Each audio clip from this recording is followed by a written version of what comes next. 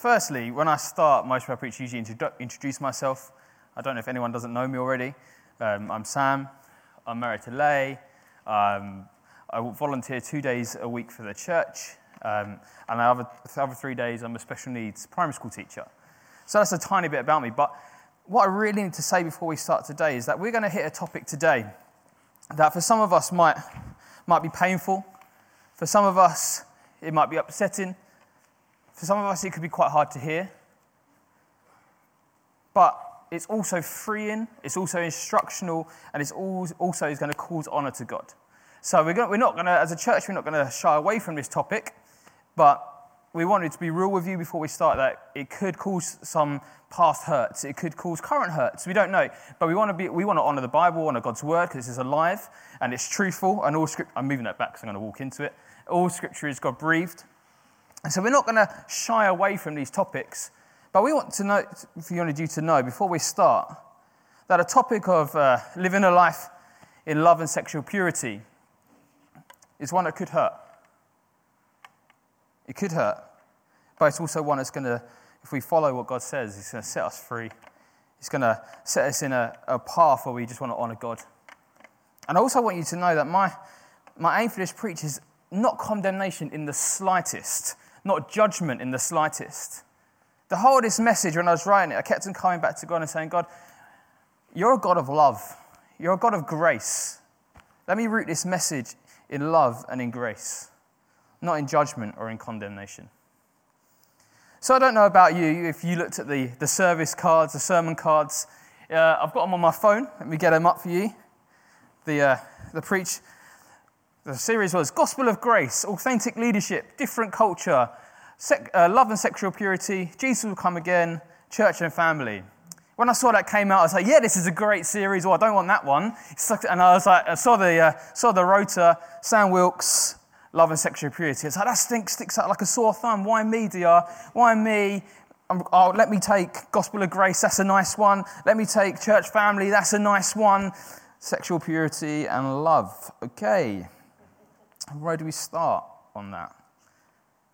It stood out like a sore thumb to me. Then I thought maybe that's the reason why God gave it to me. Because it stood out to me and was like, I've been in some tough places in my life in this area. I'm going to come on to some of them later on. I'm going to be real with you guys. But it's one that God's walking me through. He's done amazing. I'm crying already, and I've tried to promise myself I wouldn't cry. He's taken me into a place of freedom and love in this, which is amazing. When I'm out with DR to talk about it, we talked about one of the issues that could come up is only having one spouse. And I was like, I'm not preaching that, DR, because I'm not sure we've got an issue with this in the church at the moment. I've not seen many people turn up with 3 or 4 wives or whatever. But I told DR a story about when we were in Dubai for our honeymoon. We were in this 4x4 Jeep, and we were driving, and I like to talk to people, as you probably know. I quite enjoy a chat. So I was talking to the guy, Abdullah, and he was our driver, and his English was pretty good, and I was like, can you tell me about your life? And I was like, do you have a wife? Do you have any kids? He's like, yeah, I've got a wife and I've got 2 kids. And he said, I've got a wife, but I've got room for 3 more. And I was like, okay. I said, oh yeah, because in a Muslim world, you're allowed 4 wives. And he was like, yeah, but I can't afford any more.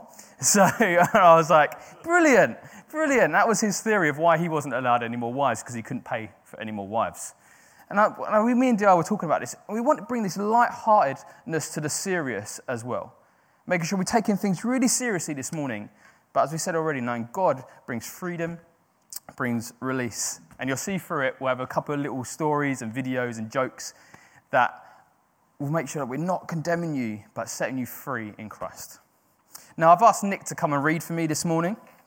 We're in 1 Thessalonians 4, verses 1 to 12.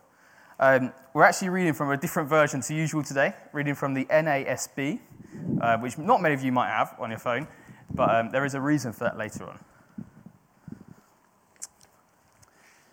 Finally then, brethren, we request and exhort you in the Lord Jesus, that as you received from us instruction as to how you ought to walk and please God, just as you actually do walk, that you excel still more. For you know what commandments we gave you, by the authority of the Lord Jesus. For this is the will of God, your sanctification. That is, that you abstain from sexual immorality, that each of you know how to possess his own vessel in sanctification and honour, not in lustful passion, like the Gentiles who do not know God. And that no man transgress and defraud his brother in the matter, because the Lord is the avenger in all these things, just as we told you before and solemnly warned you. For God has not called us for the purpose of impurity, but in sanctification. So he who rejects this is not rejecting man, but the God who gives his Holy Spirit to you. Now as to the love of the brethren, you have no need for anyone to write to you, for you yourselves are taught by God to love one another. For indeed you do practice it toward all the brethren who are in Macedonia. But we urge you, brethren, to excel still more, and to make it your ambition to lead a quiet life and attend to your own business, and work with your hands, just as we commanded you, so that you will behave properly towards outsiders and not be in any need. Thank you, Nick. Now, on a topic called love and sexual purity, we have to kind of define what sexual purity is, even to start with. So we're going to hit straight in, and we've seen in this passage today that it talks about it straight away. It says, abstain from sexual immorality, or abstain from a different version. It might what you say in your version, but it just says stay away from it, abstain from it. We're given a really clear instruction. But how do we stay away from something when we don't even know really what it is? Some of you might have an idea of what sexual purity might mean. Some of you might have an idea what love means. But what does the Bible really say about it? So we hit with this confusing phrase I found when Nick read his passage. It might be different to yours. It says this, but possessing a vessel. Let's read it in this version and here. It's disappeared off the screen. It says, let me find it, that each of you know how to possess his own vessel in sanctification and honour. What does that really mean, to possess your own vessel? When I first looked at it, and I was reading in another version, I thought maybe it's your own body. Maybe it's saying possess your own body. Make sure you don't do things wrong with yourself. And I was like, okay. I read DR's notes, and clearly that's potential, but it's definitely, from what I'm reading, it's wrong. And then I read a guy called John Stott. You might know him.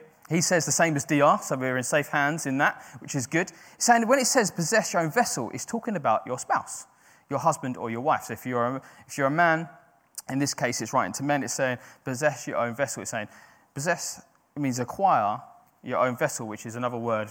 The original Greek is for wife in the case. And we see it in Ruth, where it talks about, moreover, I acquired Ruth the Moabitess to be the widow of Mahlon, to be my wife. And the word wife there is the same word about vessel and possess. It's really interesting. So when you're reading your Bible, it might be worth looking around to see, actually, is this word somewhere else if we see a confusing phrase? It also says, uses the word vessel. In another part of the Bible, it says, likewise, husbands, live with your wives in an understanding way, showing honour to the woman, as it says, as the weaker vessel, since they are heirs with you, of grace of life, and that your prayers may not be hindered.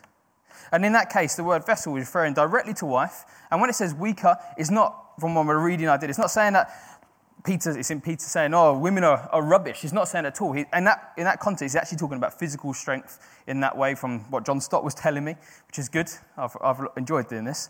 And he's saying, do you know what? When we look at this, we can see the Greek behind it. We can see where Paul's coming from in writing this letter. He's saying, possess your vessel. He's saying, your wife, acquire a wife. And why is that important to us today? Because marriage and sexual purity, and he's talking in the context of marriage here, is very clear, and we hit our first major point. Marriage is between man and woman. Now, in the context of today, that might seem quite a controversial thing to say. If I look at the world around us, which we're going to come on to later on, if I was to say marriage is between man and woman, I would be condemned for it. I'd say I've got a closed mind. I've just shut myself off from every other possibility of love, of marriage. I've just said marriage between man and woman. But as I said at the beginning, we're going to hit some hard stuff today, and the Bible is very clear when it comes to marriage. A man and a woman. In Matthew 19, verse 5, and Ephesians 5, verse 31, it virtually says the same thing. For this reason, a man will leave his father and mother and be united to his wife, and the two become one flesh. We see in numerous times across the Bible, occasion after occasion, an instruction is given to the husband or to the wife first, and it's followed up straight away with an instruction to the husband or the wife. It's very clear. It says, wives, submit to your husbands. Husbands, love your wives like Christ loves the church. We see it all over the Bible. Instructions to husbands and then instructions to wives. God is really clear on this. In a world where we're stuck, we're condemned, sometimes we're persecuted for our views in this, the Bible is really clear. The Bible is really clear. I don't know about you, that can be quite a hard place to be. So what does that mean to us in a world where the culture of the world doesn't apply to us? Living the life in a different culture as one we came onto early on. What does that mean to us? Does that mean we condemn the people around us? No, not at all. Not at all. We don't change our viewpoint. We don't change what we know that God is saying and what is true. But we don't condemn the person who's saying they're in a same-sex relationship. We love them, we accept them, and we'll come in on this later on, and we believe that God will reach them, and God will, through His Holy Spirit, will work on him or her. But we love them. We love them. I don't know about you, but growing up, have you ever got anything wrong? I'm sure all of us have got something wrong. Have you ever gone against, I don't know, maybe even so much, you've heard God say something to you, and you didn't want to do it. You're like, no, I'm not doing that because I want to do this. Because I want to do this. Do you think you deserve the grace of God? Yeah, we all do. Because God says, I will give it to you. I love you. I forgive you. We've done nothing to deserve it, but God gives it to us. And He loves us and He forgives us. So someone who doesn't know God as their Saviour, Jesus as their Saviour, who are we to condemn them and criticize them and bring them down? Instead, as Jesus did in his word, and we're going to come on to this amazing story later on, He would have loved them, corrected them, and the Holy Spirit would have taught them and brought them through into freedom, into sexual purity. Now, second of all, in this passage, we learn about sexual purity, sex. Now, when I was talking to John before, when I got this topic, I was like, John, I'm going to have to say sex quite a lot, so make sure you don't snigger at me at the front, because I know what you're like. But sex can be that word, kind of. It's like, oh no, we're not saying sex. I'm not saying that. I'll make something else up. I don't know. But the Bible's real about sex. The Bible is definitely real. The Bible talks about sex in lots of ways. It's right at the beginning. In creation, it says to Adam, God says to Adam and Eve, go forth and multiply. What do we think they were going to do? Cut a little bit of their body off and just create another human being? And that's not what happened. God's saying, go forth and have sex. Go forth and have sex. Go forth and create babies. Go forth and do it. That wasn't supposed to come out exactly like that. But God's saying, go forth and have some sex. So it's real. God ordains it. He tells us to do it in the context of marriage between man and woman. And why is it important? I want to talk to husbands and wives here for a second. I got married in October. So we have sex. Sorry, Leigh, I'm sure everyone knows that. Why is it important? It leads to greater intimacy, for one. God's told us to do it, so we know that's a pretty key. If God tells you to do it, you probably should do it. Number two, it leads to greater intimacy in the marriage. So sometimes when we look at the topic of sexual purity, we can put a lot of, no, don't do this. No, this is wrong. Stay away from that. And that can all be right, because the Bible says flee from it. It says run away from it when it's wrong. But the Bible says when it's right, go into it, do it, get there. I ordain you to do it. God says, do it. I encourage you to do it. So if you're a husband or you're a wife, I'm telling you, when you're married, do it. It's important. But what shouldn't we do in the area of sex? Well, we get a serious warning in here where it talks about a brother, respecting your brother, honouring your brother's wife. In this context, what don't you do? Pretty simple. It's in the Ten Commandments. Don't commit adultery. If you're married, or you're not married, don't lust after someone else's wife. Don't lust after anyone. Sex in marriage is good. Sex outside of marriage is wrong. That's what the Bible says. That's what the Bible says. Now, some of you might be sitting there thinking, I've already messed up on that one. I'm not gonna listen to you anymore, Sam. I feel bad enough already. Stop talking. It hurts. It hurts. But as I said at the beginning, this message is rooted in love, grace, forgiveness, acceptance. So I tell you, there is good news coming. I'm just going to tell you exactly what sexual purity is, and I'm going to tell you exactly what God says. And I'm going to tell you exactly from this passage what God tells us to do. So you might be sitting there thinking, this is hard, Sam. This is hard. Then this context of this passage is talking about marriage, but we also hit the topic of singleness in a slight area, so we're going to go into that. So if you're single, you're more than likely, I would say nearly everyone, probably everyone, will have a sexual desire in some way. You might see someone walking down the street and have this desire towards them in a sexual way. But what does God say about that? Well, in this passage, in verse 8, it talks about the Holy Spirit prompting us. The Holy Spirit always gives us a way to escape from these things. It says, do not lust.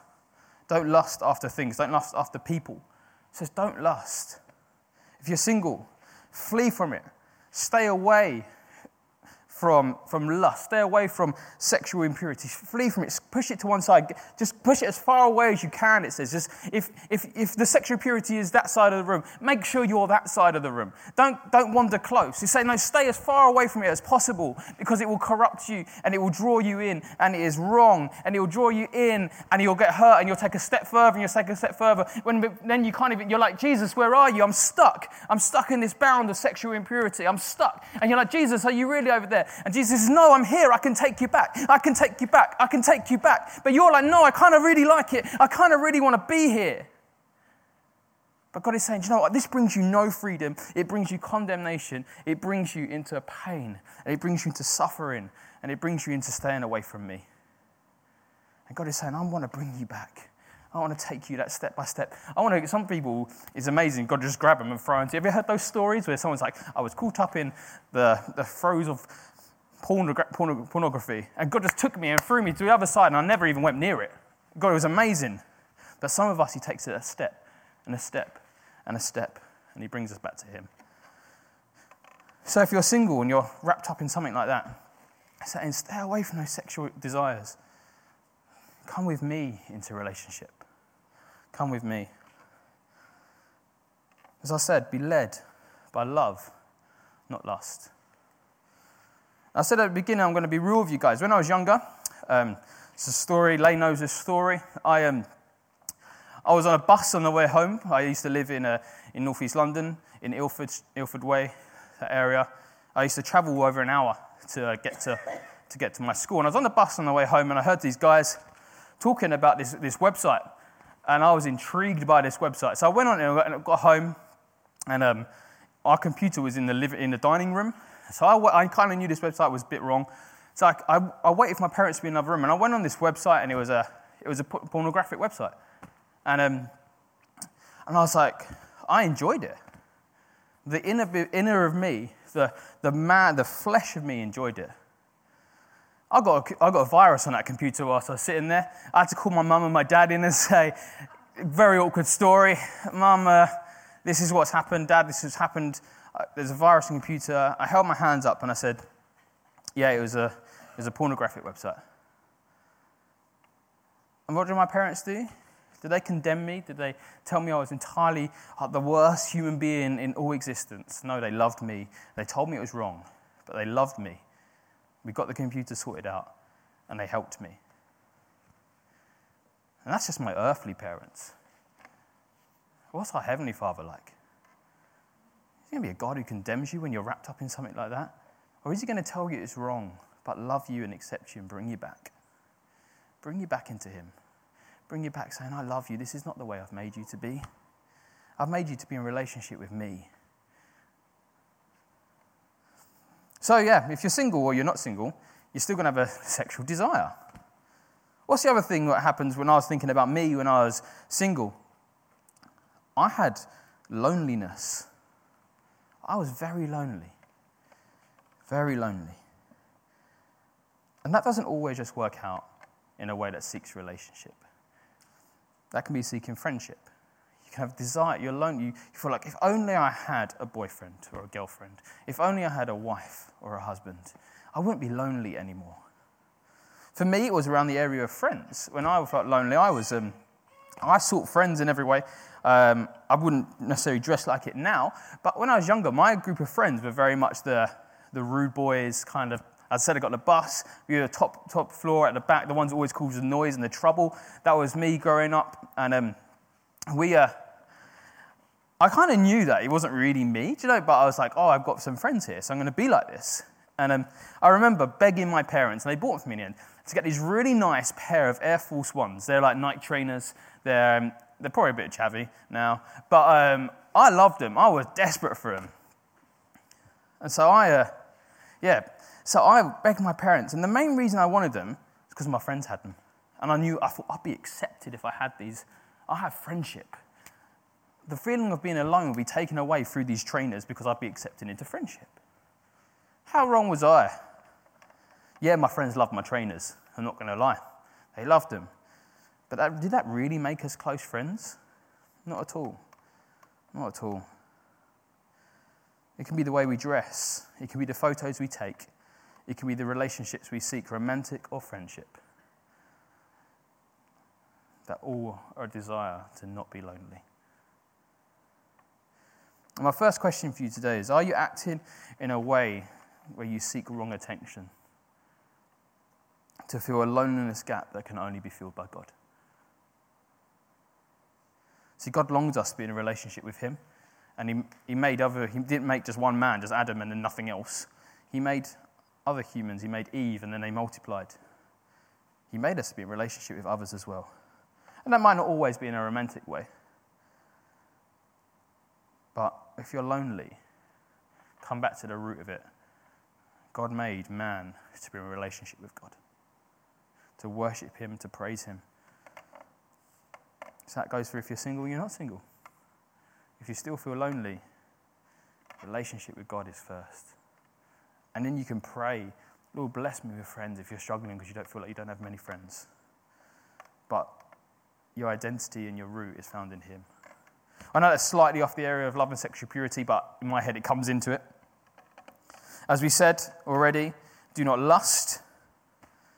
Do not lust. It says that in a passage. Not in a lustful passion like the Gentiles who do not know God is the exact verse that they use there. Lusting comes from a place where you don't know God. Comes from a place that God isn't. God is a God of love. He's not a God of lust. When we go to weddings, we didn't actually have it at our wedding, but most weddings, they read God is, and it's like God is love, and then it's like God is kind, and he says all these things. He never once in that passage say God is lust. God just really hit me with that when I was preparing this preach. He never says God is lust. He says, no, I'm not lust. I'm not seeking selfish desires. I'm not seeking all these things. I'm seeking love. I am a God of love. I love you. I don't lust after you. I love you. I pour my love upon you. I'm gracious. I pour my love on you because I'm a God of love. That's who he calls us to be as well. Now, I'm aware we covered a lot there, so we will move on. But I'm going to give you time whilst I start my next point, just to think about it. It's well over what I said. Single or not, we can all fall into sexual immorality. But at least we kind of know some of it. When I was preparing this, I think I said it to Lay, and I said it to Nick today, I felt like I could have write a book on this because there's just so much stuff, so I'm trying to cut it down. So point 2, why is it a big deal, this whole sexual immorality stuff? Why is it a big deal? Why is sex a big deal? Why is love a big deal? And what happens if we mess up? Well, I don't know if you see it in the world around us. I think we do. The world screams sex. The world screams love. The world screams relationship. Nick, can you, or Matthew, can you jump to the next slide, please?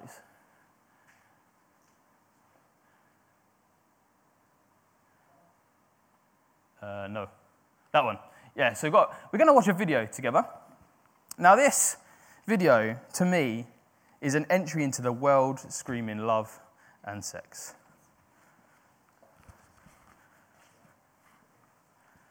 I was so busy at work I didn't think I'd ever find love. Good night. Thanks. That's when I turned to KiaMatch.com. Their compatibility program helped me find the love I was looking for. The Kia Optima, with a 5-star crash safety rating and a 10-year, 100,000-mile warranty program. I know she'll always be there for me. I just want to get you all dirty and then take you for a wash. Find your love companion at KiaMatch.com. So I don't know about you, that's selling a car. Don't worry about playing it again, I think we got the gist of it. That's selling a car. That is an advert selling a car. And it's like, where's your perfect match? And like the phrase at the end, I just want to get you dirty and give you a wash. That's a TV advert. It's got nothing about relationship. It's got nothing about love. It's got nothing about sex. Saying, I know the world, they probably didn't sit down in a meeting and say this, but this is effectively saying, I know the world is craving relationship. I know the world is craving sex. I know the world is craving love. I know if we make a car advert that has it and we're going to play on some jokes, we're going to draw them in. Sometimes I think the world, without realizing it, realizes they're broken. Realizes there's a need. They just don't know where to find the solution. You might have seen it in Maltesers adverts. There's a new one. Oh, it might not be that you now. I remember it. It's a boyfriend and girlfriend, and the advert does not mention Maltesers once. They're eating a packet of Maltesers, but the whole of the advert is just about a sexual relationship that this woman had with this man.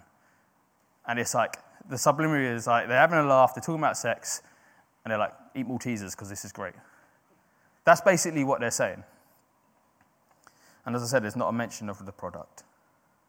Perfume adverts. You can always tell a car or a perfume advert, can't you? So the perfume advert is nearly always, if it's for a perfume for women, a beautiful woman dressed in a very tight clothes. J'adore you. I don't even know what they're saying, but it draws you in. Johnny, you live in France, you can do it for us. It draws you in. They know that the world is seeking sex and relationship and love. You will look like this woman. You will get the relationship she is having. You will get the life she is having because of this perfume. It brings you into love, sex, relationship. Now, this isn't necessarily a bad one. The rise of the dating app.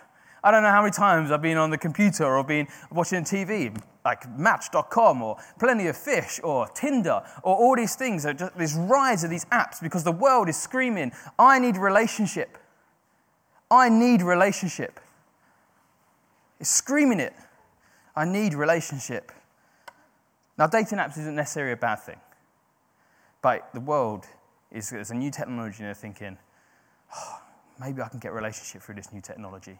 Maybe there's someone on the other side of the world or in another part of Europe that can meet me in relationship because we need it. How about you, work? For me, the world screams it at work. I work in a school. The Christmas party or any party, you come home, what's the next day at school, what's the first thing you hear? Who got off with who? Who's now potentially going out with someone? I don't know if that's the same in your workplace. Maybe it's just my workplace that it's like that. Not the office, obviously, just so we're clear. But Monday to Wednesday at school. Sometimes I don't know why you let me preach. Things just come out of my mouth that I don't even think about. And no, that's why we don't. But yeah, he screams it. The rugby club. I can't even tell you the stories in the changing rooms, the stuff that happens. And there's me and Jono standing there going, I don't know how we're going to get through this conversation, but we need to love these guys. We need to love them and accept them. And I'm going to call they're like my brothers. We're going to love them and we accept them. The amount of stories in the changing room about lust and porn and all these things, that's all, not all they talk about, but 75% of the conversation is about that. The phrase sex sells. That's probably, I don't even know how long that's been around for, but I don't remember a time where that wasn't a phrase.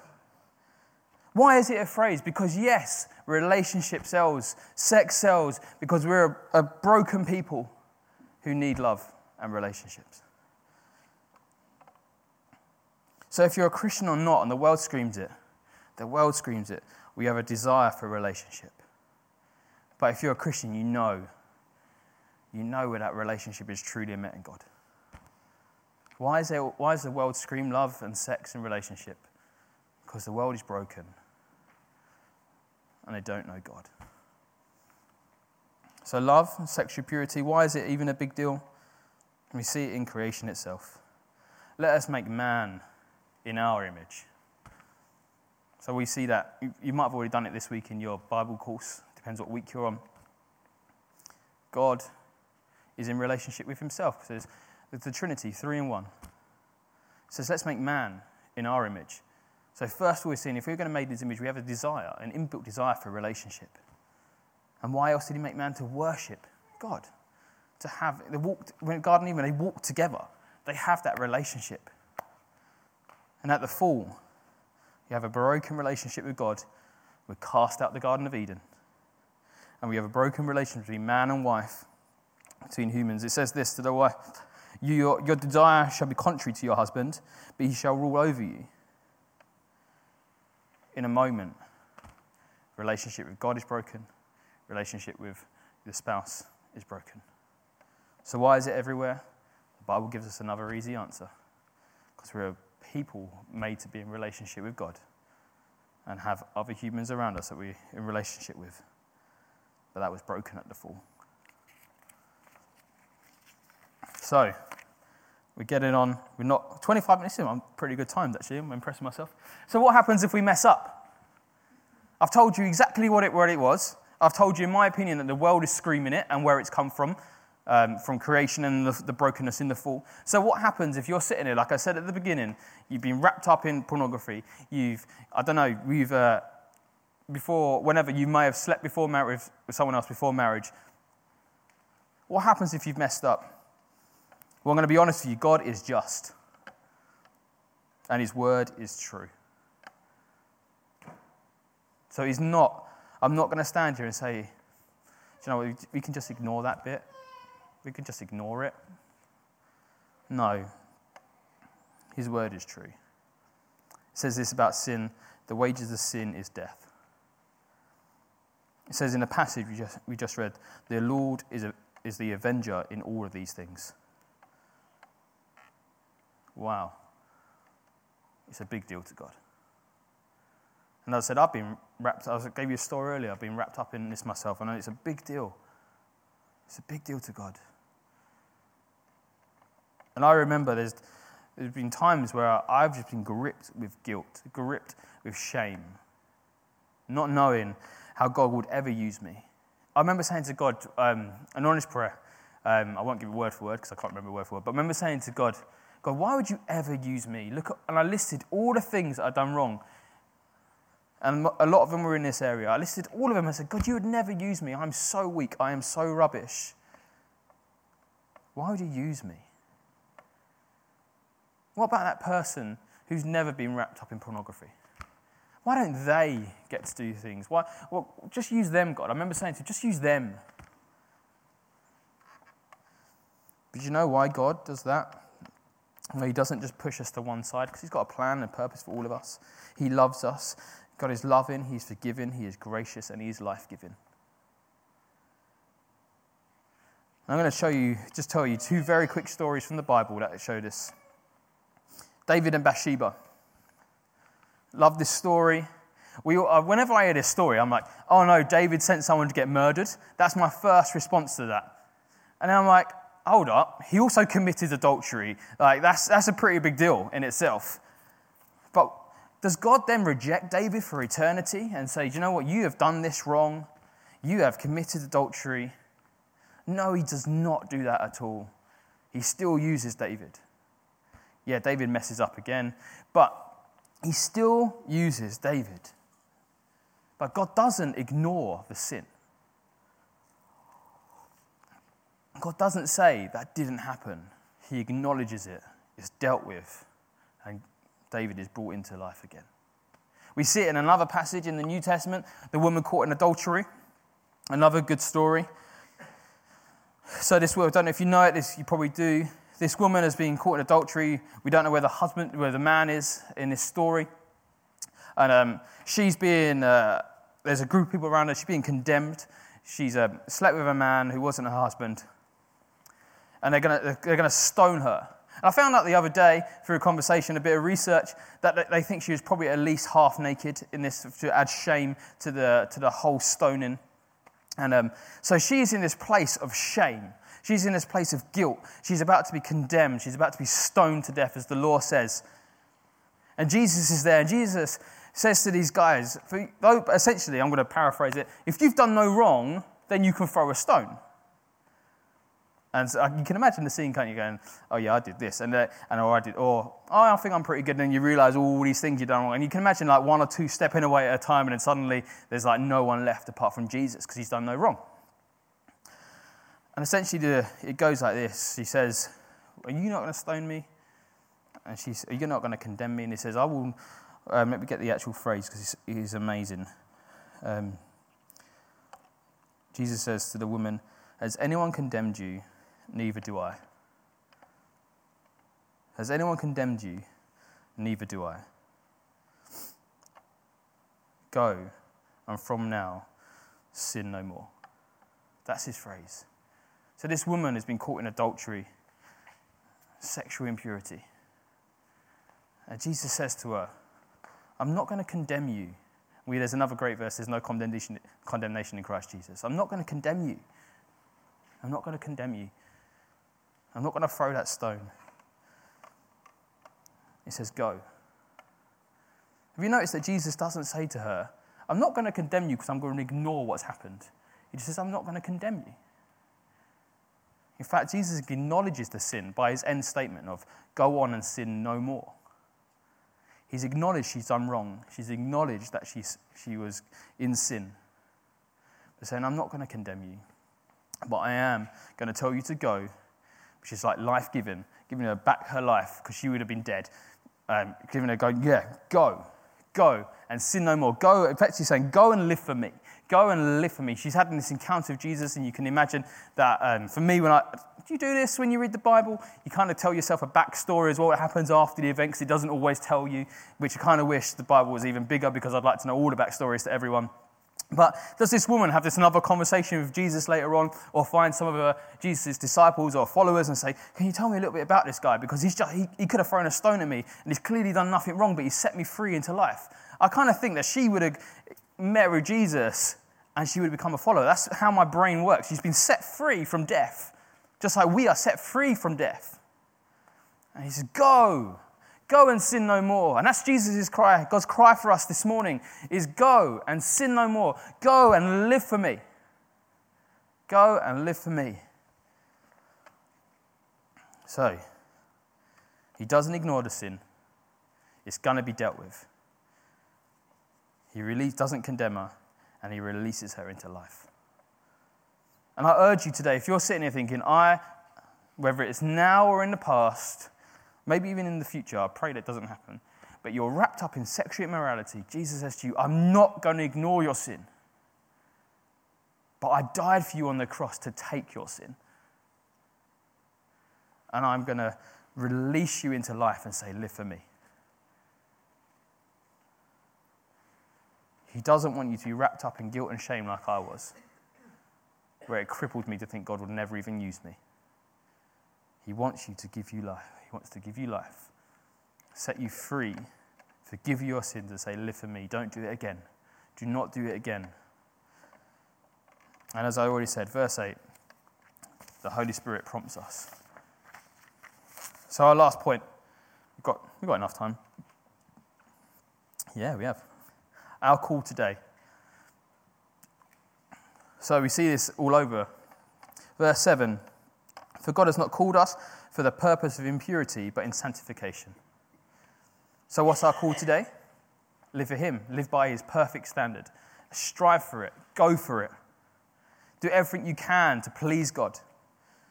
I've got 4 things here. I don't know if I put them up there. I think I did. Live a life pleasing to God. This should excite you. This should go, do you know what? God has set me this perfect standard in love and sexual purity. It should excite me to go, do you know what? God brings me life. He brings me goodness. He brings me grace. He brings me all these things. This is the best way to lead a life. It's pleasing to God. He's the creator of all things. He gets nothing wrong. I want to live for him. This should excite you. So in this area of sexual purity is not one that we suddenly go, do you know what? I already want to live for God in the area of prophecy. Oh no, sexual purity, I'm going to stay away from it. No, he's saying, in the area of prophecy, yes, great. In the area of sexual purity, yes, great. In every way of my life, yes, great. I want to live a life pleasing to God. It's the best way. I'm not going to say you're not going to muck up in some way. You will, I will, we're human. But God uses the Holy Spirit to teach us. The Holy Spirit, he teaches us. Maybe you want this for another reason. He did it all for you. Can you live for him? He did it all for you. We broke bread earlier on. He flung his arms wide on the cross to set you free from these things, to bring you into relationship with the Father. Can you do it? A life pleasing to God is one that worships him in all of his ways. In everything you do will worship. We're made to worship. Number 2, know that you have been made holy. Something we need to do. We have been set apart. We're sanctified by faith. You, if you're a Christian here today, you are different. You are different to the world around you. You are different. Sometimes we hear the word different, we hear the word weird. Don't we? Like, well, they're a bit different, they're a bit weird. Like, we think that sometimes, don't we? No, but we have been set apart. We've been made holy. The Holy Spirit is upon us and in us and goes with us. God goes with us. We are different. So, in sanctification, you've been set apart. Live differently. Live differently to the world that screams sex. In marriage, scream sex. Not in marriage, don't scream sex. Not in marriage or in marriage, scream relationship and love and acceptance. And when we meet that person who's going through that struggle that we might not agree with, you don't necessarily have to physically do this. Wrap them up in a hug and say, I love you. God made you. And we've got one of our culture traits is acceptance. We will be open to receive anyone, whatever their background or history.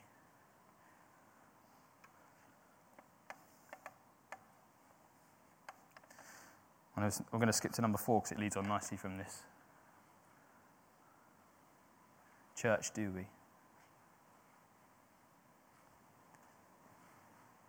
If I brought one of my rugby player friends in that door, as a church, we love them and accept them. If I brought my friend from work who's in a homosexual relationship, would you love them and would you accept them? If I brought someone who was, whatever, they were in a relationship, sleeping with the boyfriend or girlfriend, would you love them? Would you accept them? If I brought someone in who was trans fluid, would you love them? Would you accept them? Would you? As I'm saying this, are you leveling up saying, yeah, I could let someone in who was a boyfriend and girlfriend, they were sleeping with each other, but I'd really struggle with some of the others. And it's okay to struggle, but we have to love and accept, no matter what the background or history. Or is there any point in having these up here?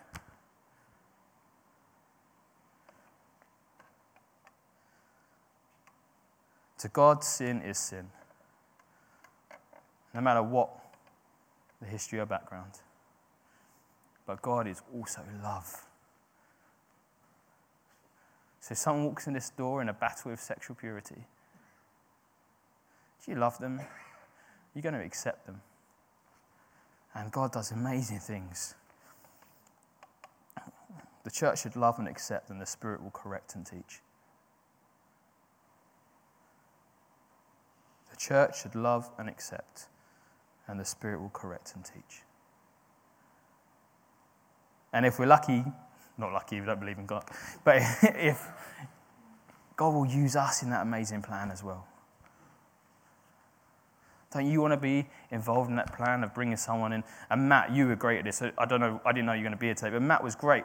He's a guy that used to, I don't know if he still do, but used to gather other guys around him in a strive for sexual purity and a strive of accountability. So we want to commend you for that, Matt. Well done. Are we going to be a church that brings people through and uses us to bring people into a pleasing life, a life that pleases God? Or are we going to be a church that rejects and semi-loves because we have to? As I said, the church loves and accepts. The Spirit corrects and teaches. So, and what's our call for today? Know you have a relationship with God. If you're a Christian here today, if you've given your life to Jesus, you have that relationship.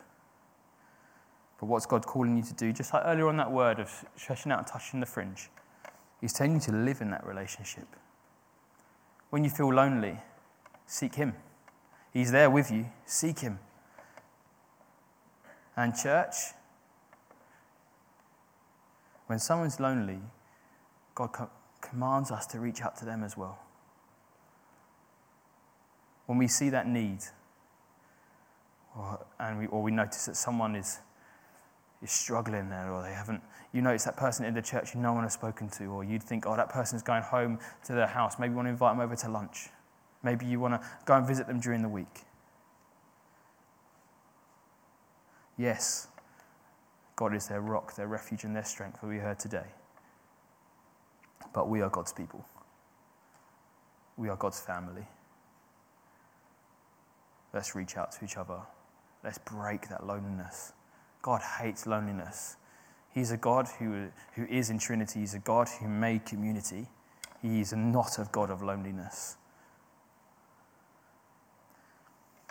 And we're just going to move on to just the end, just the last point, so we can flow nicely through this book. Paul transitions really nicely into the question of how to live, as we were kind of talking. He says, do 3 things. Live quietly, attend your own business, and work with your hands. You're like, okay, what's that really got to do with me today? So live quietly. That does not mean do not stand up for what is right or wrong. That does not mean just sit there and don't say anything at all because I'm a Christian and I should just read my Bible and I should do nothing else. No, he is not saying that. He is saying stand up for what is right, but be a person that carries God's peace. That's what he's saying there. Be a person that carries God's peace into situations. He's saying go into those situations and bring about peace. Bring my peace with you. Be quiet, be gentle, but correct as well. Attend your own business. Very simple. Don't be nosy. Don't stick your nose into other people's businesses unless they're asking you. There is more we could go into that because it's probably a preach in itself about correction and all that kind of area. But for the time being, don't stick your nose in where it's not wanted. I love that phrase. Don't go shoving your nose in where you're like, oh, I just kind of want to feel a bit of self-gratitude in this because I'm going to sort out their problems. I'm going to sort them out because I am great. No, what God's saying here is don't be nosy. Don't gossip. Talk for good, not for slander. That's what he's saying. He's saying, yes, help people, love people like we've heard for the whole of this passage, but do it for right, not for self-gain. Do it for God, not for self-gain. And the last one, work with your hands. So the culture at the time was a manual labor culture. They used to make tents, mend tents, a lot of things around tents, carpentry and stuff like that. That's the culture. So nearly all their jobs were with their hands. You had a few like philosophers and stuff as well, but a lot of the job were for hands. Okay? And our culture isn't like that today. So if we take that and place it in our culture today, what's God saying? He's saying, be involved in your community. Be involved in your community. Live all what I've just told you to live of peacefulness and purity and seeking after God and a life pleasing to God. But don't shut it away being hidden. Be involved in your community. Be involved. And it is appealing to those around you. A world that's screaming relationship meets someone who has a relationship with God. And they're like, wow. Why are you so peaceful? Story, and Neil's not here. I don't know where he's gone. He was saying to me that it was at an elders meeting thing. They were saying, what have you done this week? And someone said to him, why are you so happy? He's like, because I trust God. But if he's not in that community, how does he ever have that opportunity to say, because I trust God? If you sit in your house and you come to church and you go to home group but you do nothing else, you don't even talk to your neighbour, how will you ever show your peaceful nature of God? How will you ever show that God loves you and forgave you? How will you ever show his grace? And how will you ever show that you are in relationship with him and it's what the world needs? How will you be that light to your community? So where it says work with your hands, Paul's saying be involved in your community and show Jesus. Work, volunteering, social, different clubs, talking to your neighbour, at the gate where you drop your kids off to school. Be that light. Be involved in your community. Take the time to talk to your community. God didn't make you to be hidden. As it says, he didn't make you a light to be put underneath a bushel. And we could sing that song, but it probably won't. But he didn't make you like that. Work with your hands. Be involved in community. Seek people who aren't Christians and show God's love to them and show them that you are living in relationship with the Father, with God, with Jesus and the Holy Spirit. So we're going to finish on this. God loves you. God loves you. He tells you the standard he wants you to live. If you've messed up or you mess up, he's going to love you, forgive you. He's going to tell you that was wrong. And he's going to teach, the Holy Spirit will teach and correct. But he's not going to condemn you. There is no condemnation in Christ Jesus. He's going to take you. He's going to forgive you. He's going to love you. And he's going to set you into freedom and life. He's going to set you into it. Go. I'm coming with you, but go. That's what he's going to do. He says, when you go, show the world around me how great I am and that you're in a relationship with me. And if you're not a Christian here today, you can have all of that. Being sent out. And I told you that he paid it all earlier on. He flung his arms wide on the cross, took all your sin. He died.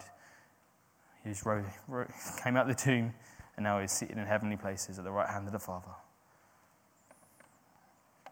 So go. Live by God's standard. If you mess up, you're forgiven. Live by God's standard. Go. Be involved in your community. I'm going to pray to finish. I don't know if we don't have time to finish with a song, but I'm going to pray to close. I'm going to ask everyone to stand if you're able to.